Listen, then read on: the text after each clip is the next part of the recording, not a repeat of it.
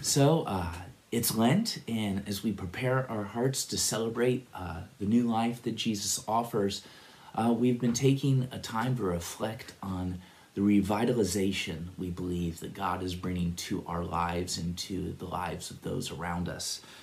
And we've been hitting on kind of four themes of revitalization, saturating in the story of Jesus, the idea that we soak in the story of Jesus till we become formed to be improvisational actors of the Jesus way. Drinking Jesus till we sweat him and we have the stank of Jesus all over us. And the other theme we've been really embracing is this idea that we're acceptance and intimacy, that God loves us and everything we do flows from the overflow of a personal experience of God's love. Not that we're trying to do virtuous things to be worthy of God's love, but virtue spills out as we are filled with God's love. And the idea that we are empowered to love anyone. I used to be a person that didn't really think I had any enemies, but as this year I started to think of people that caused my loved ones to suffer, or on a personal level or a macro level.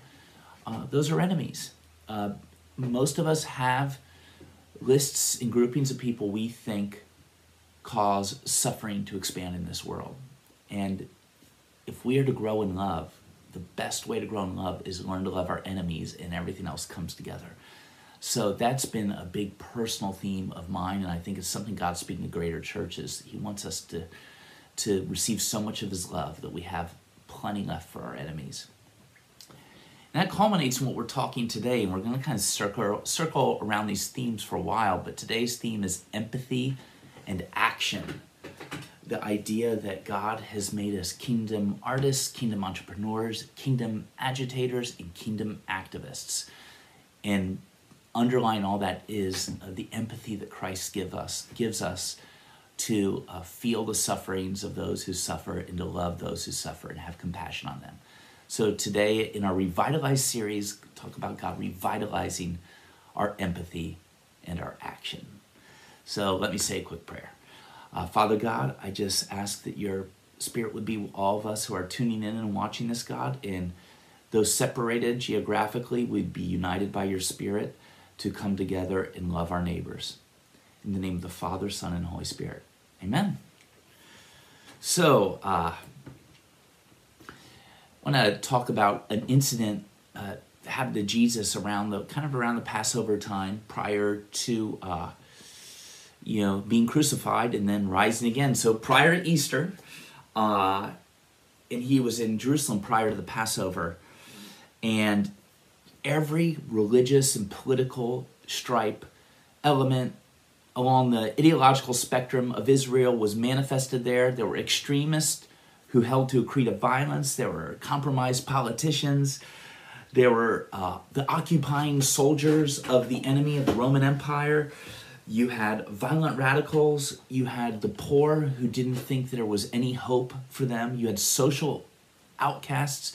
And you had the religious elite that liked to look down on everyone, all crammed into the city of Jerusalem. There ended up being violent protests, and that culminated in people gathering to set siege around Pilate's residence to demand the murder of Jesus.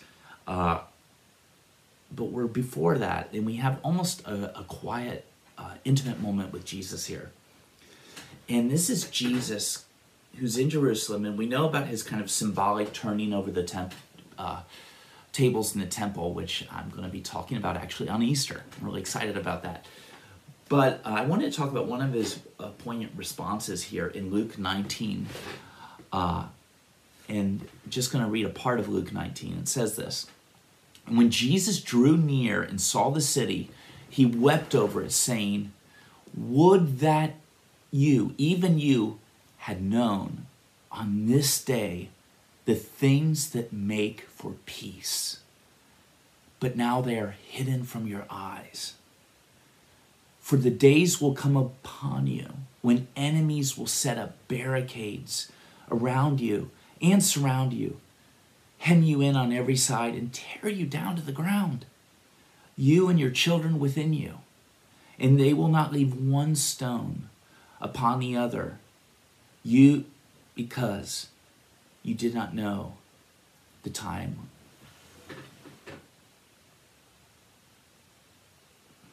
of your visitation. So he drew near to the city, he wept over it, saying, and he talks about the destruction of Jerusalem, which was about 20-some years ahead, AD 70. Actually, this happened exactly. Emperor Titus held siege around Jerusalem, and all these different kind of political groups, hopes, and ideologies, ranging from zealots to sellouts, were surrounded together, trapped in Jerusalem together. Titus paid his soldiers in plunder. He set fire to the city, the gold to the temple, burnt and went between the stones, and they tore the stones apart to get at the gold, to get their pay. So not one stone was on another. A pretty accurate prophecy. But Jesus said this. When we read this, I didn't do this when I read it, but when Jesus said this, he was crying. He was weeping. We're talking tears and snot, friends. He saw every shade of brokenness, every crooked agenda, every way of missing the plot of God's mercy. He didn't hate these people.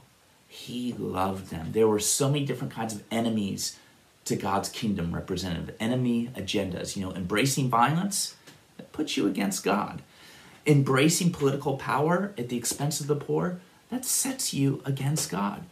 Embracing personal safety without caring for the needs of the poor, that sets us against God. And Jesus saw all these people set against the heart of God, and he wept for them because he had empathy for them. He saw them as like sheep without a shepherd. At another point he says, I wish I was like a mother hen that could take these little chicks under my wings and keep them safe. Jesus, it goes to a maternal metaphor to express his power and his mercy, that he wished he was like a mother hen cradling her chicks. And that is how tough and strong Jesus is that he can even imagine himself having the maternal pain of a protective mother. That's the empathy of Christ. So if we are animated with the Spirit of Jesus, we're going to be on a trajectory of progressively increasing in empathy. That means we can progressively increase in our manifestation of empathy in a world that is bound to desensitize us to suffering. I mean, how do you desensitize people? Through exposure over and over again. The more times someone sees someone shot, the more inured they get to someone being shot. And with all the trauma that we are aware of globally and in our cities and in our Columbus, Ohio, the natural inertia might become to inure to human suffering and hunker down, us for no more. But where Christ challenges us is when we see the brokenness of our city, when we meditate on the murder of Casey Goodson by the police, the murder of Andre Hill by the police. Instead of it just, we become used to it, we can actually become more emotionally invested every time egregious evil injustice takes place. That's not the natural trajectory of the world. But through the Spirit of Christ, we can be like Jesus, who when he looked over Jerusalem, he wept. And then the story of Easter is he did something about it through his sacrificial love. Jesus did not just weep over suffering, he engaged suffering and unleashed a hope that we carry on to this day, to the completion when God sets things to rights. If we're animated with the true Spirit of Christ, empathy, how do we cultivate it? That we relationally cultivate empathy through times of silence, solitude, prayer, interaction with Scripture, any way that we can cultivate and experience this intimacy with Jesus. We cultivate empathy by building relationships with people we would tend to judge. We cultivate empathy by learning the trauma stories or the neglect stories of the people who we see to do evil.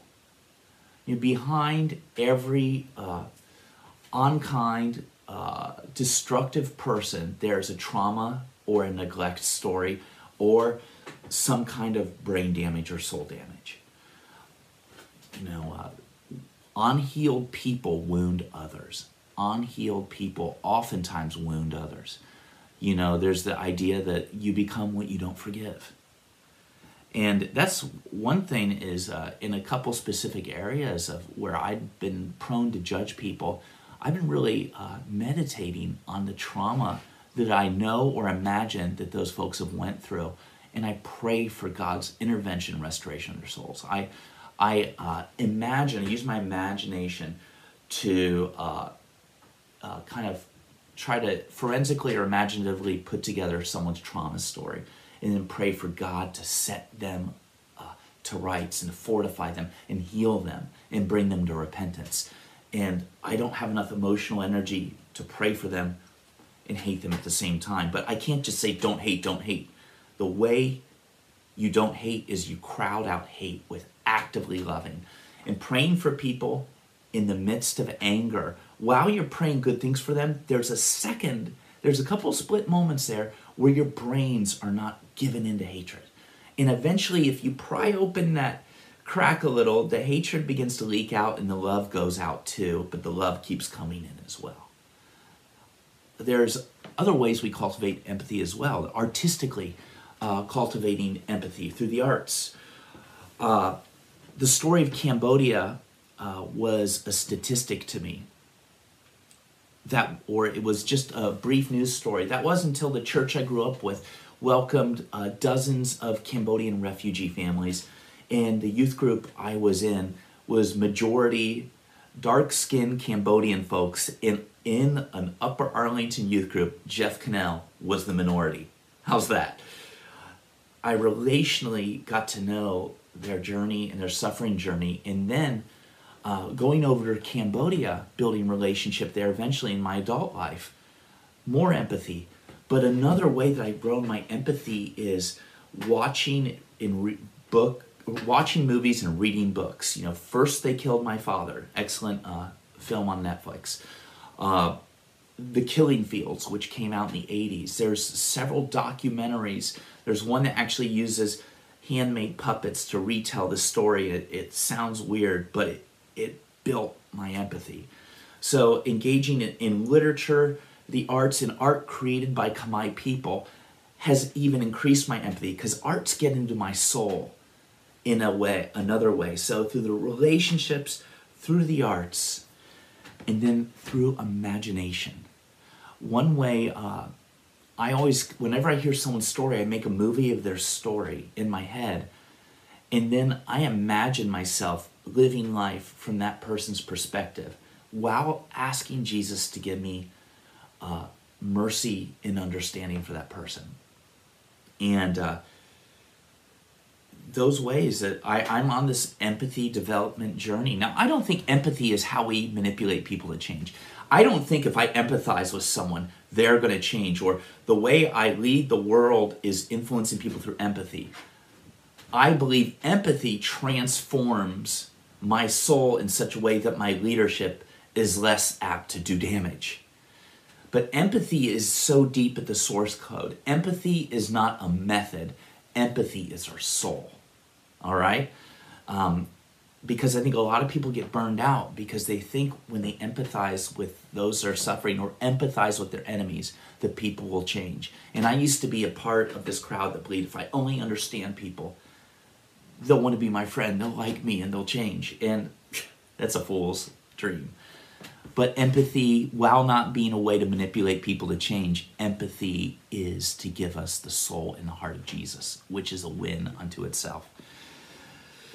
So I wanted to go back to kind of a story that has been a real important story to me, going back to fall of 1991. And this is a story that's stuck with me for years, and I was reminded of it by a kind of a surprise visit to my house from my cousin Andrew. My cousin Andrew was in town for just some memorial we had for my grandfather who passed away at 101, and I kind of had the honor of leading that memorial, which is kind of a double gut punch to lose my dad and grandpa in immediate succession, but it was so good to be with my family. And my cousin Andrew flew in from Berlin. Andrew is an artist. He's a painter and a sculptor, and he builds like these amazing installations that involve LEDs and metal sculpture and other things. He designs like immersive experiences that kind of turn your mind to a different perspective and kind of set you askew a little bit to have this experience of his work in Berlin. So he's part of the Berlin art scene, which is world-renowned and world-famous. Used to be Berlin was famous for the Berlin Wall. You had the communist side, repression, censorship, extreme persecution of Christians. I've heard a lot of stories from my friend Matthias Bayer, whose father was a Christian pastor in Karl Marxstadt, which is now called Chemnitz, but Karl Marxstadt in East Germany. He was actually one of these little kids that streamed over into West Berlin when the Berlin Wall fell in '89. I used to have a little piece of the Berlin Wall. But anyway, there was this grand unification of Berlin, and I know Helmut Kohl was in charge, and all these magnificent things were happening. But what happened immediately after that is artists started streaming in. There was one half of Berlin that was artistically and creatively and communicatively suffocated under the oppressive regime of the communists. And when that was brought to an end, that vacuum built an inertia that created, like, it was almost like a tractor being pulling in artists. And the more artists that came, the more creativity came, to the point where an older band, U2, who was considered more of a younger band back in 1989-90, were kind of experiencing this creative desert in their careers. They'd done a concert movie, toured forever, and almost broke up. They were just done. They thought they'd give it one more chance, and they heard about the kind of zeitgeist of Berlin and the creativity of Berlin. So they flew into Berlin, set up camp in a studio, and started soaking in the creative vibe of the city, and then created, like, totally reinvented themselves as a band, recorded this brilliant album called Achtung Baby that kind of launched them into another decade of great work. But I read every interview I could find with them, and it was an interview in Rolling Stone magazine where they talked about the spirit of Berlin and the spirit that comes when oppression ends. To the point, we're still, that inertia, 1989, that's 32 years, there's still art being created there that is renowned across the world. 32 years in this arts movement that my own cousin now, little Andrew, who's a big guy, renowned artist, is in Berlin creating because it's still there. Well, long before Andrew moved to Berlin, when we were playing Central Vineyard, I kept having this thought. I kept coming back to that 1991 interview I read with Bono, where he talked about art's creativity and entrepreneurship following the end of oppression. And I thought of artists and entrepreneurs, because entrepreneurs are artists who create places for people to work. In every business or bakery or function place, or becomes like this living artistic installation populated by people creating something new. Now, sometimes it's beautiful art and beautiful installation and beautiful companies. Sometimes they're horror movies of companies doing evil in the world. But there's an entrepreneurship that came to Berlin, and there's artists that came to Berlin. And that story kind of really connected with me to the story that happened. It's another Easter story. It's at the crucifixion of Christ, there was an earthquake in the veil of the temple that symbolized the separation between God and people.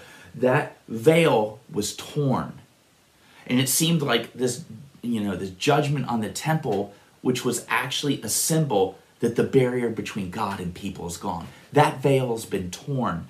And then later confirmed at the Feast of Pentecost, the Spirit goes forward, is not only are we not separated towards God, but His love is pursuing us, is stalking us, is running after us. His art is creating these immersive experiences where we can encounter God's mercy and over receive His invitation to enter His love and enter His kingdom.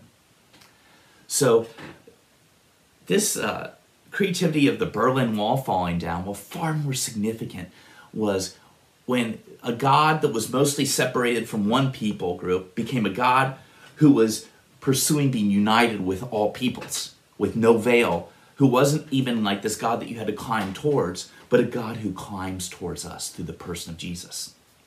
So with the tearing of the veil, if we actually embrace the true kingdom story of Jesus, we get to tap into this greater human narrative, this greater zeitgeist, this greatest spirit of creativity and entrepreneurship to engage suffering and unleash hope. And one early kind of slogan of our church was kingdom artists and kingdom entrepreneurs. And the idea at this point was every home group kind of adopted a way to creatively engage people. We had a group of people that would go every week, of several groups once a week. Well, in a month, a different group every week would go and play music and do entertainment and build relationship with the folks at Brighton Place, which was kind of a convalescent nursing home for people in extreme poverty. We had another group that went to another nursing home that was in a really difficult, impoverished area of town of people that pretty much never got visitors and did the same thing. We had a group that kind of helped with homeless folks that were gathered around the Indianola corridor. And then we had Carl Betcher and the Hex had a group, and they decided to buy a house in North Linden and rehab it and begin housing homeless folks that fall through the cracks of the system.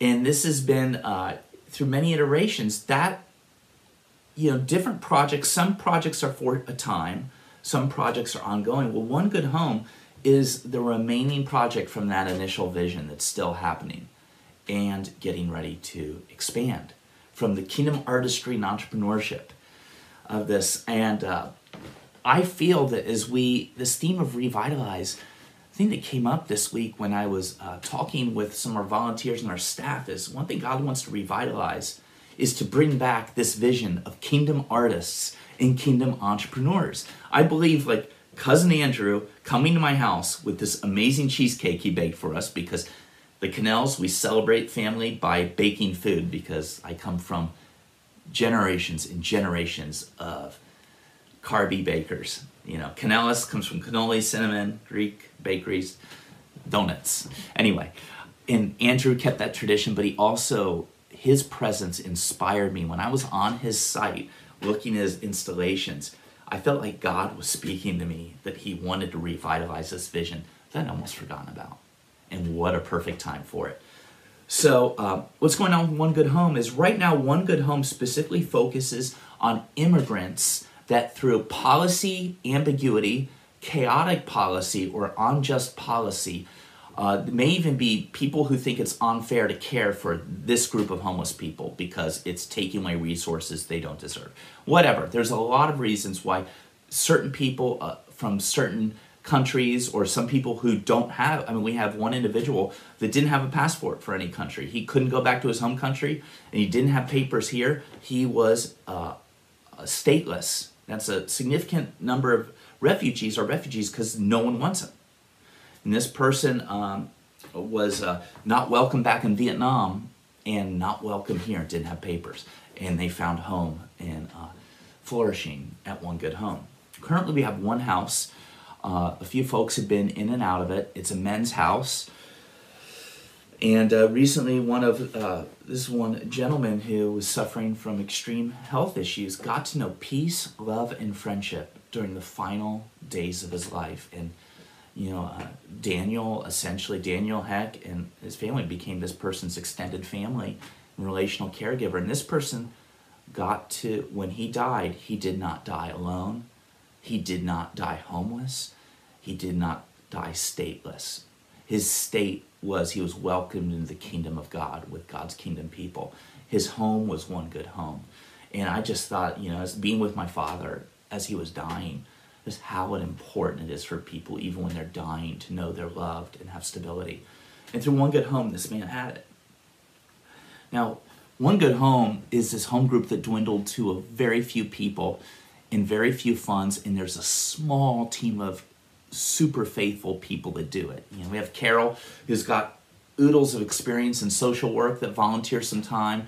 We have Daniel, we have other people that kind of fill in the gaps, just giving their loaves and fishes, and God multiplies it. Well, the beautiful thing about One Good Home, it's easy to reproduce. It's so simple, and our church does simple well. We need it simple.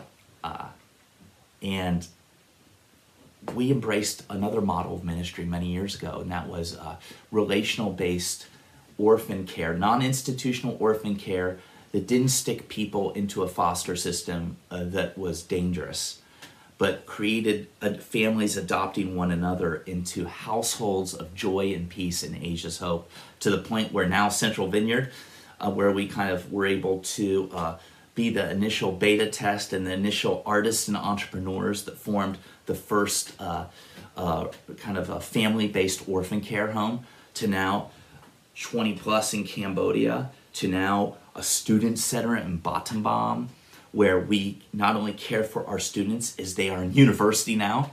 They were slated to be trafficked. Now they're in university, or university graduates reaching out to their fellow students in a student center supported by Central Vineyard, which within the next year we're going to have there's going to be maybe some surprises regarding the student center, but those details are still coming together. But all these churches that had more people, more resources, better preachers,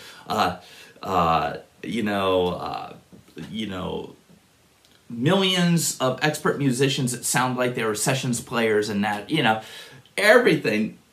They would see what we've done at our church, and listen, there's some people that have been frustrated at Central Vineyard. It's like, man, can't we just do this with more excellence or that with more excellence? I said, I suppose we could. We're doing our best. Well, God help us. But people were able to imitate us because it's easy to imitate simplicity. And people look at me and maybe imitate a simpleton.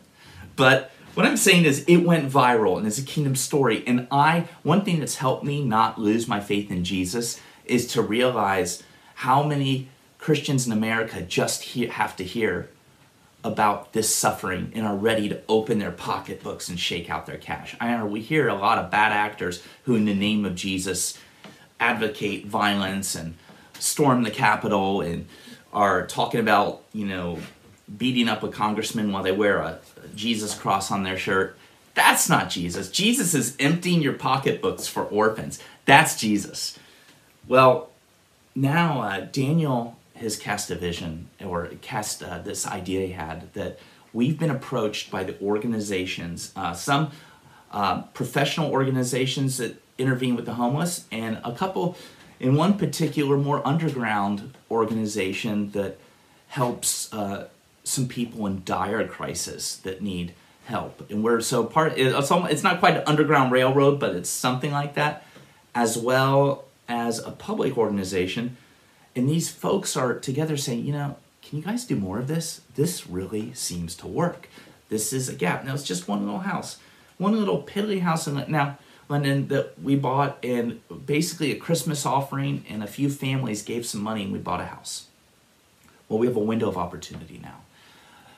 We have established relationships of like-minded people, and we have relationships in the community where I believe, and Daniel believes, and Carl believes, and Adrian and Katie believe, that this is an opportunity where we might begin to invite people to do what we're doing or join us in what we're doing. Whether a loose network or a tight network, somehow to working together in our community to address the gaps in housing in Columbus, to engage suffering. A way that we as the body of Christ can say, we stand with immigrants. The fatherless, the widow, and the alien, the stranger, they were the heartbeat of Jesus, and as the Holy Spirit grows our empathy, they're our heartbeat too. So heartbeat, take some of our money, take our relationship, take some of our time. Let's do life together. So, to that effort, this email, Daniel@centralvineyard.com, Daniel@centralvineyard.com. Write it down. if you want to be a part of a Zoom call and a town hall meeting where we go through a relational discerning process, we're not just going to come up with this plan and say, everyone jump on board. We're going to assess, is this just Jeff had too much Red Bull today and he's excited about this? Or is this the Holy Spirit that not only has spoken to our leadership team, but speaking to other people in the church? We're not necessarily going to move fast. We're not thinking grandiose. We just want to be faithful to what might be at the horizon for this. To be, once again, embrace this vision of kingdom artists and kingdom entrepreneurs. I envision that as we start gathering personally together, I think there's going to be some groups that evolve, maybe split, maybe new groups come through the surface, like shoots of green grass coming through the snow, that these groups will begin to form as groups that all have a vision to participate in one of these artistic and entrepreneurial outreaches to suffering. So Daniel at centralvineyard.com, One Good Home, there is a window of opportunity. Housing is still affordable in areas we believe we could get some houses, but within the city, house prices are set to skyrocket. They've already gone up. We have a limited window to be able to create some housing opportunities in the area of town where there's bus service, there's social care agencies, and there's resources for people to get on their feet. You know, if people are pressed out of the city for affordable housing, they're also pressed out of services and jobs. So we have kind of this mission critical opportunity. So I'm not, as God is bringing us in this revitalization journey, empathy in action, I want to say a couple final things.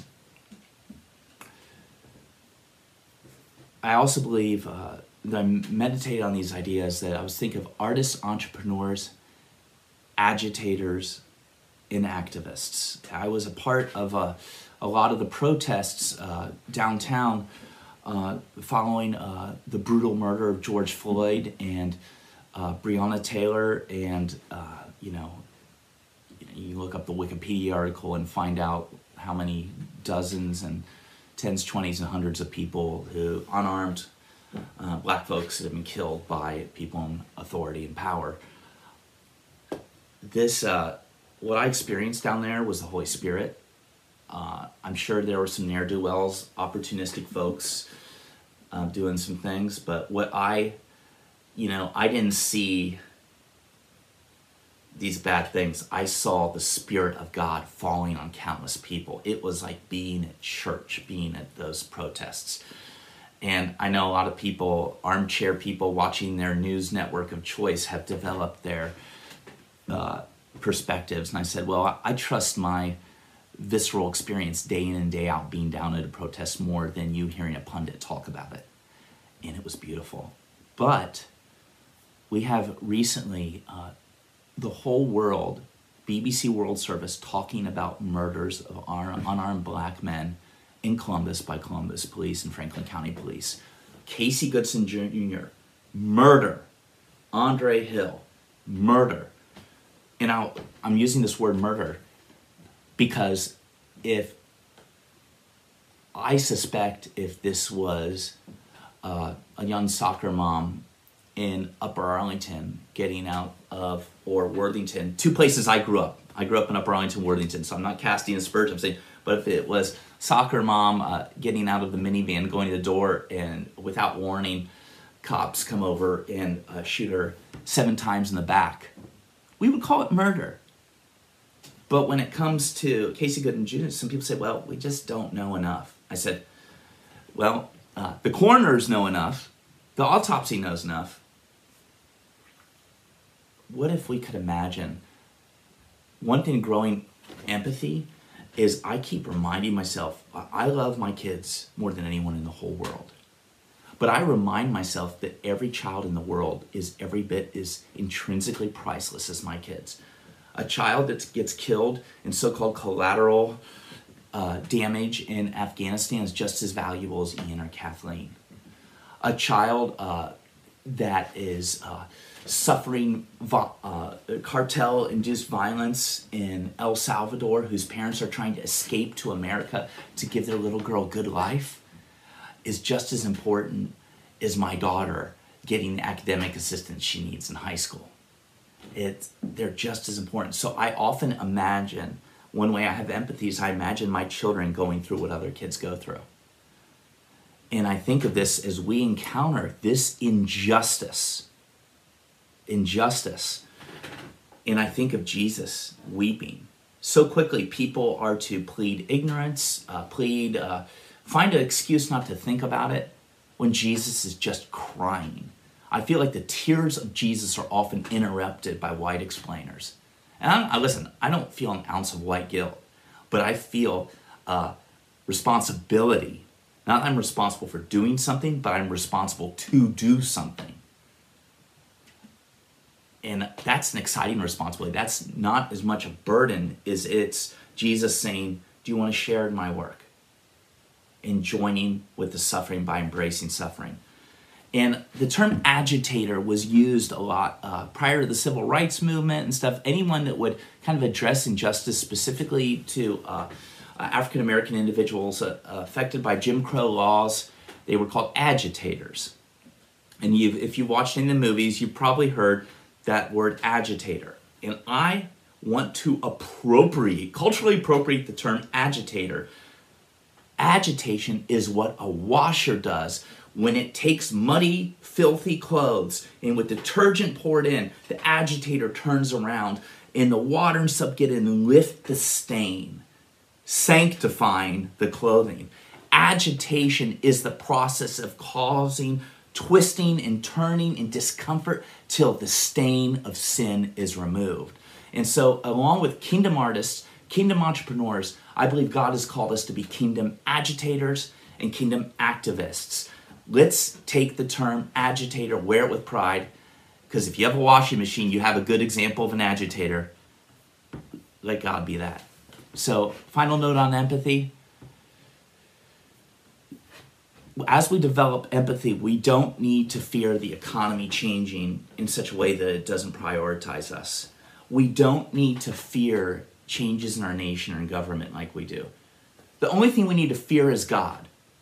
But what we don't fear is that God being ashamed of us. What we don't fear is God striking us. We fear finding God. The fear of God is fearing missing Jesus. Jesus is staring at us through the eyes of those who suffer. He's staring at us through immigrants at the border. He's staring at us through the homeless. He's staring at us through the opioid addict. He's staring at us through the lonely. He's staring at us from the abuse victim who's been withheld judgment. He's staring at us at the high school student that was groomed by her, through her high school students been groomed by her chemistry teacher and groped and abused with no justice. He's staring at us through all who suffer. Matthew, one of the most scary references to judgment in Scripture is Matthew 25:37. It says this, then the righteous ones will reply, Lord, when did we ever see you hungry, Lord, or feed you, or thirsty, or give you something to drink, or a stranger and show you hospitality, or naked and give you clothing? When did we ever see you sick or in prison and visit you? And the king will say, I tell you the truth.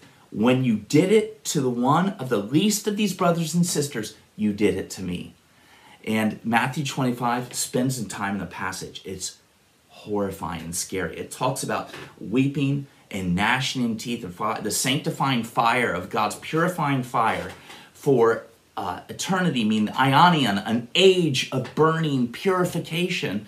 That fire is talked about in the context of we need to be purified if we don't see Jesus in the least, the last, and the lost. So the fear of God, it's not fearing the fire.